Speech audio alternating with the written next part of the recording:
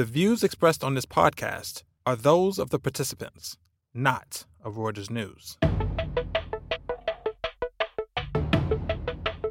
Is a merger between German banking giants Deutsche and Commerz a smart idea?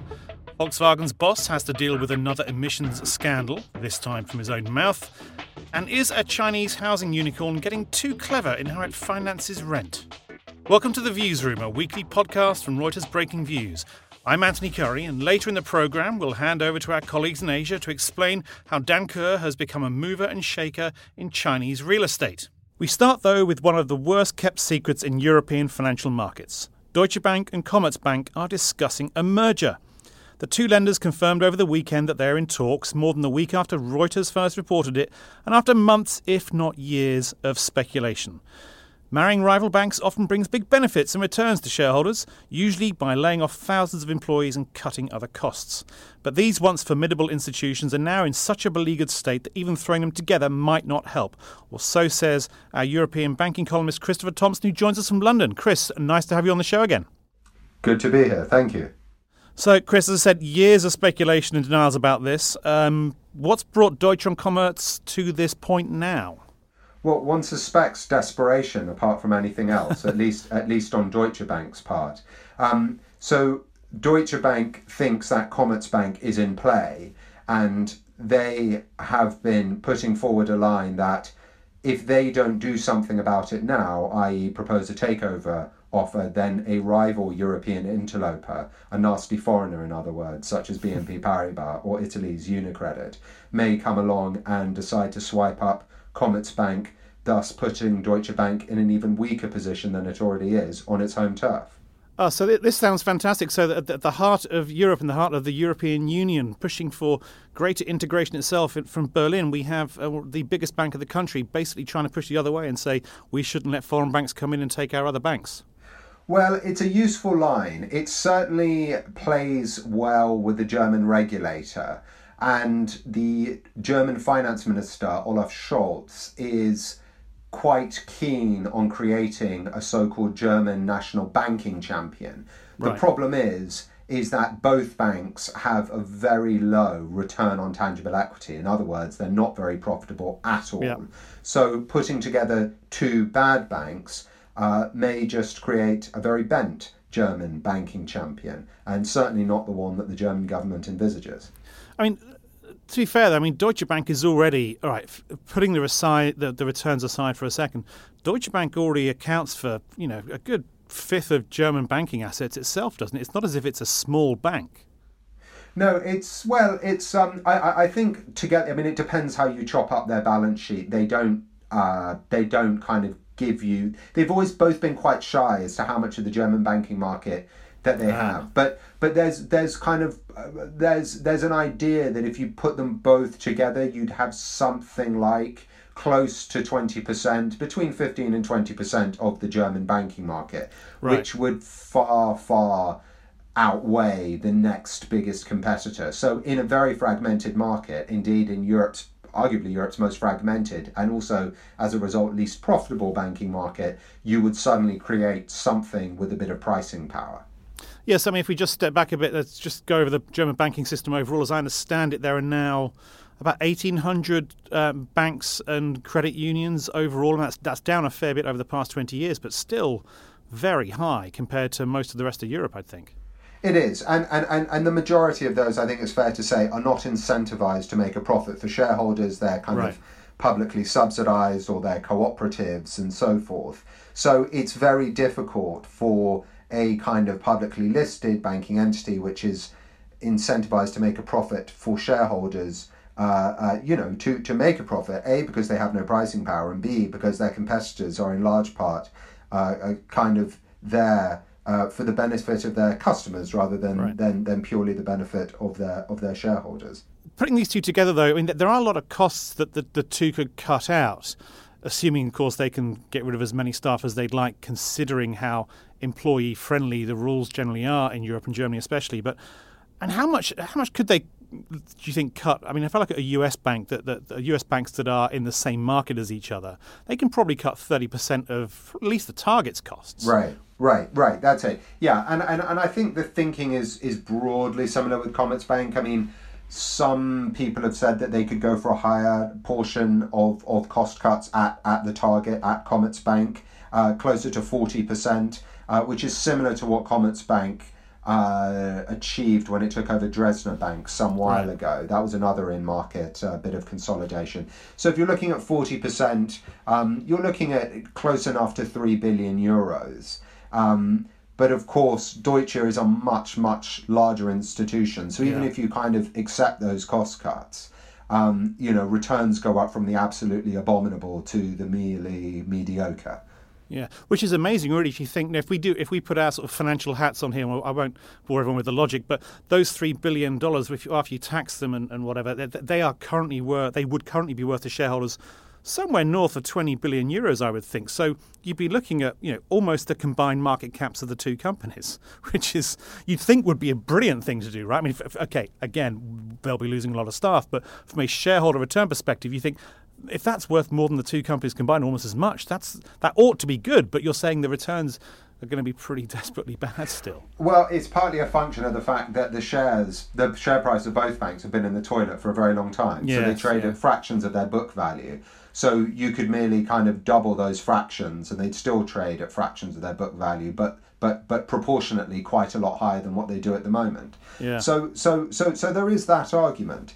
But of course, it's very risky. At the end of the day, you're creating a bank which would have nearly 2 trillion in assets. And that's, Commerzbank has spent the last decade basically getting rid of its kind of complex investment bank / trading unit, and it would be shackling itself to what is Europe's largest trading unit, certainly by assets, with a whole host of kind of difficult, potentially risky, and certainly hard to value assets. Yeah, I mean, the investment banking side of these institutions is another big wrinkle, right? So, okay, maybe not so much Commerzbank anymore. It tried and basically pulled out, from what I can tell, of most, apart from its core business of investment banking in Germany. But, Deutsche Bank spent 25 years trying to build this thing up. And just this week we saw in the US press a story about its long-term association with President Donald Trump. And then, some amazing things came out about the bank itself. They were saying at one point, this is even in 2012, 2013, aside from Trump's history of defaults, he was an attractive borrower, they thought. So they lent him more money. I mean, just think, this is an investment bank that has just basically failed to get enough of the standards there to be able to become a forceful player and be able to earn the kind of returns that they were looking for when they got into this, to try and outweigh the low returns you're talking about in retail business in Germany.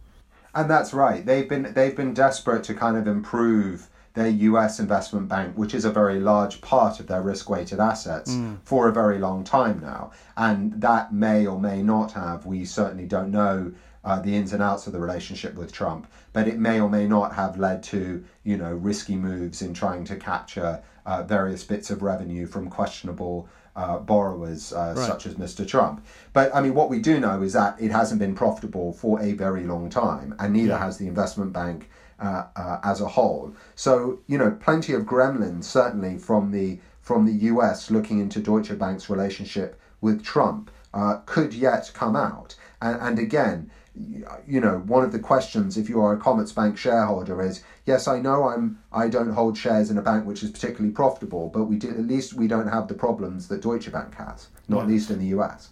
Now, speaking of shareholders, the German government is a 15% owner of Commerzbank. What's the sense of what Berlin wants out of this? So Berlin is perceived to want, as I mentioned earlier, to create this kind of national banking champion to try and shore up profitability in the German market. I mean, you mentioned that about the regulator. Is that the same, you think, in the halls of power in the Reichstag? Yes, I mean, I think there's kind of sympathy for creating a kind of European banking champion by putting these two things together. But also, I think there's sympathy for the fact that Deutsche's kind of viability is questioned perennially. And you can see that in the much higher funding costs it pays relative to peers on its debt. So one of the massive benefits that that Deutsche would get from this deal, is that Commerzbank would bring a whole load of deposits over, and that would, almost automatically lower Deutsche's cost of funding. You would also have the German government as a shareholder in the combined entity. Ergo, there would be a more explicit state-backed guarantee, which should lower its cost of funds further. Right. Okay. What about other players? And you mentioned a couple at the beginning. All of the players I think we've been looking at, whether it's ING, UniCredit, which already owns Hypo-Vereinsbank in Germany, and BNP, they're all far bigger by market cap. Do you think they're going to jump in, as Deutsche Bank seems to be saying? And should they jump in? Well, I mean, there's an argument as to whether they will. I mean, they're both BNP, which has had very difficult 2018 results. They basically publicly ruled out any large-scale M&A and basically said, we have to get our own house in order first before we contemplate big acquisitions, especially abroad. UniCredit's basically the same thing. I think they've ruled out any large-scale M&A, and they're going through their own, multi-year painful restructuring at the moment.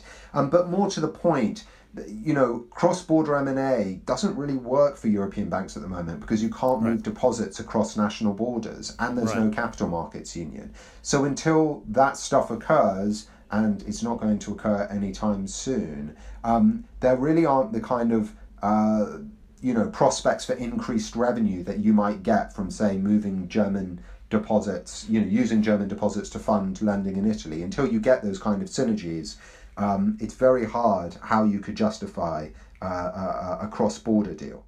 Right, Chris Thompson, thanks very much for talking us through that. Thanks for coming on the show. Thank you very much. Okay, we stay with our London colleagues now to talk about Herbert Diess, the chief executive of Volkswagen, who a few days ago opened his mouth and squarely shoved his foot in it. To discuss what happened, we have Liam Proud on the line from London. Hi, Liam. How are you doing? Hi, Anthony. I'm not bad. How are you? Yeah, not bad, thanks. So, I'm not really sure how to start this one, Liam. I mean, I was looking in the archive and I saw the word Nazi show up not at all between 2004 2017. We've seen it a few times since. But now we're talking about it in respect to Volkswagen, which is not a good thing. This company was basically created during the Nazi era, and now we've got Diess reminiscing almost. Tell us what's going on. There's no easy way into it. Basically, it's just an absolutely enormous lapse of judgment from the Volkswagen CEO. Essentially, it was the company's capital markets day, which is when the management sit investors down and explain what the strategy is for the future.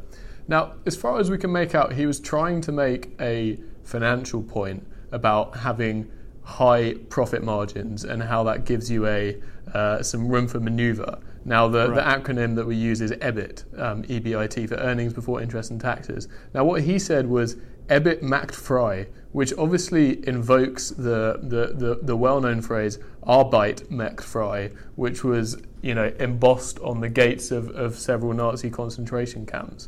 Now, this you don't joke about the Holocaust. Yeah, especially if you're German. And especially if you're the VW CEO. Yeah. I mean, he's running a company now which was, to all intents and purposes, founded by the Nazi Party in the late 1930s. And the very early days of production, it was heavily reliant on essentially slave labour from the concentration camps. So the reaction from this was pretty immediate. He apologised, but how on earth can a CEO in Germany, especially at VW, say this and still be in his job? Have there been calls for him to be ousted? It's actually quite puzzling. I mean, I think he's relatively new. He only came in last year, and it's a very difficult kind of pivotal moment for VW at the moment. There's this big battle going on in the boardroom between the controlling Porsche Piech family, which sort of is seen to represent capital. And then there's the unions, which have about half of the supervisory board. Then there's also some Qataris and some politicians on the shareholder register. And Diess has kind of got the job to hold all this together, and he's trying to push through some maybe some spin-offs. They might list the truck business. So I think probably the reason he's still there is that it's seen as they've had a lot of difficulty going on. Margins have been falling. The share price has been a complete mess. You can't also lose the CEO. But I mean, it's awful judgment. I mean, this guy gets paid €8 million a year or so to exercise good judgment. So Liam, I mean, where do you rank this in terms of CEO gaffes? We see them, obviously. It's not as if CEOs are any more immune from being stupid than the rest of us. But CEOs ought to be more in control of what they say. Where would you rank this on the scale? I think this is right at the very top. I mean, some of my favourite ones, which are funny, unlike this one, is Gerald Ratner, who was a UK jewellery boss, was once heard publicly saying that his products were total crap, and that's why he could sell them for a relatively cheap price. Honesty is the best policy. What can you say? Indeed, yeah. And another peach is DS's German compatriot Thomas Ebelling, who used to run ProSiebenSat.1, which is a big German broadcaster. He was asked by some shareholders and analysts, why aren't you worried about Netflix, the digital streaming company, taking your customers? And he said, well, what you have to understand is that our customers are kind of, they're obese and slightly poor people. They're not the kind of people that would take a Netflix subscription. Oh, nice work. Yeah, so that's a kind of, not particularly tone-deaf remark, and is not a very good look to be showing disdain for your customers publicly. But this one by DS combines joking about one of the few topics which should just be totally off the table to joke about, and doing so with this history which he needs to, he's recognised since we have a special responsibility in regard to this dark period of German history. Bit late saying it now.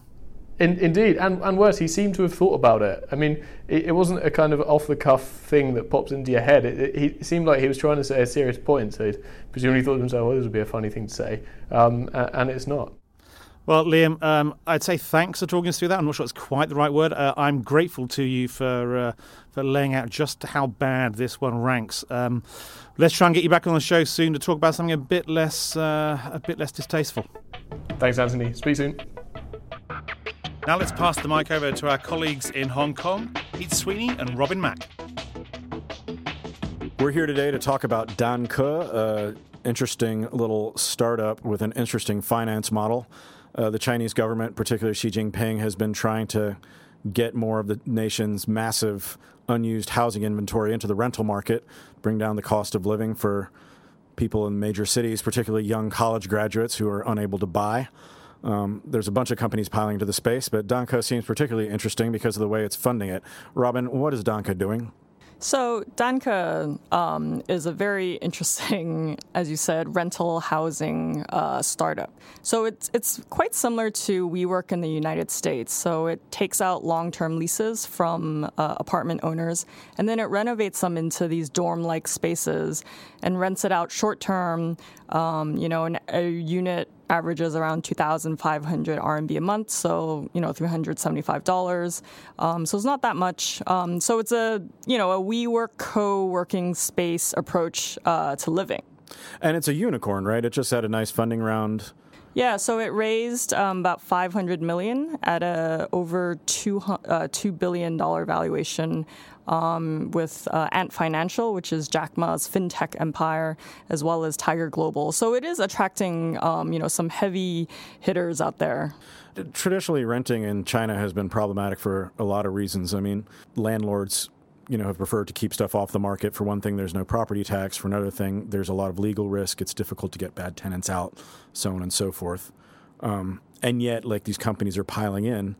But the margins are quite thin. What does Ant Financial see in being a landlord in Beijing, where yields are 1.5%? Yeah, so I mean the important thing to remember is that similar to WeWork, Danke is not a landlord, so they are essentially a middleman. So what they do is that they will rent out apartments that they don't own, slightly at maybe a higher margin because, they're cutting these rooms up into dorm-like spaces. So, in theory, you could sort of see they can charge a bit more for that. But what's interesting about Danke, and some of its rivals do this as well, is how they're funding themselves. So in order to go out and find apartments to rent out long-term and to renovate them, you need quite a lot of money up front. But if you're depending on, monthly rent payments, averaging 2,500 RMB per person, then it's very difficult to get, you're going to have a cash flow problem. So then what Danke does is that they will actually take out bank loans, but in the tenant's name. So instead of receiving monthly rental payments from each tenant, Danke gets 1 year rent up front, which is a bank loan, and then the tenants will just pay the banks directly on a monthly basis. And Danke keeps the cash. Why not just raise the cash from the equity market? Yeah, so they do that. They're tapping VCs. They're doing this bank loan thing. It's called rental loans. They're also issuing asset-backed securities as well. So it is a clever mix of funding sources for them. And it's worked so far because, Danke is one of the largest now. They're in, many, many cities. So they are expanding quite quickly. But, this seems to be like checking a bunch of red boxes for Beijing, has been going after unusual financing practices, misuse of upfront deposits in other segments. So Danke has taken this money in advance and using it for not rent stuff. They're going in. Well, so they say that, they are partnering with, reputable financial institutions. They do due diligence. They sort of try to, mitigate a lot of the risks of default. But the bigger risk actually is not what happens if the tenant defaults, but it's what happens if Danke goes under for any reason.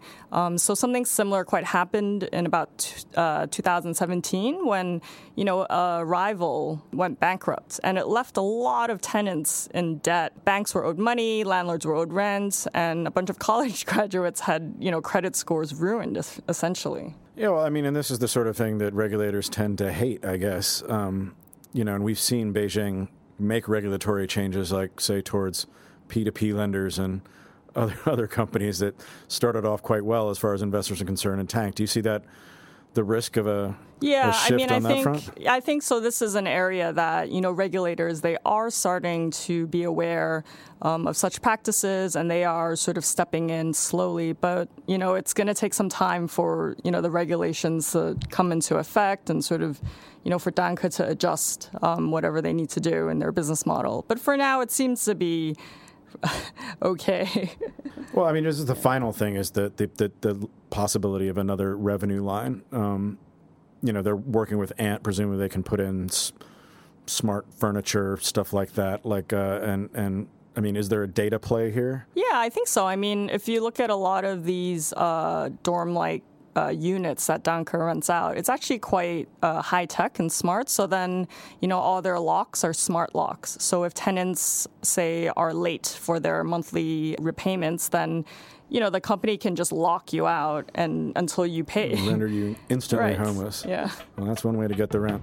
All right. Well, thanks for talking to us, Robin. That's our show for this week. Thanks to Robin Mack, Pete Sweeney, Liam Proud and Chris Thompson for coming on the show. And we extend our gratitude, as always, to our producers, Freddie Joyner and Ross Shoulder. And thanks to you, our listeners, for tuning in. Check us out every day at breakingviews.com. Subscribe to The Views Room on iTunes, as well as to our sister podcast, The Exchange. And please do share your opinions about our shows. Join us again next week for another edition.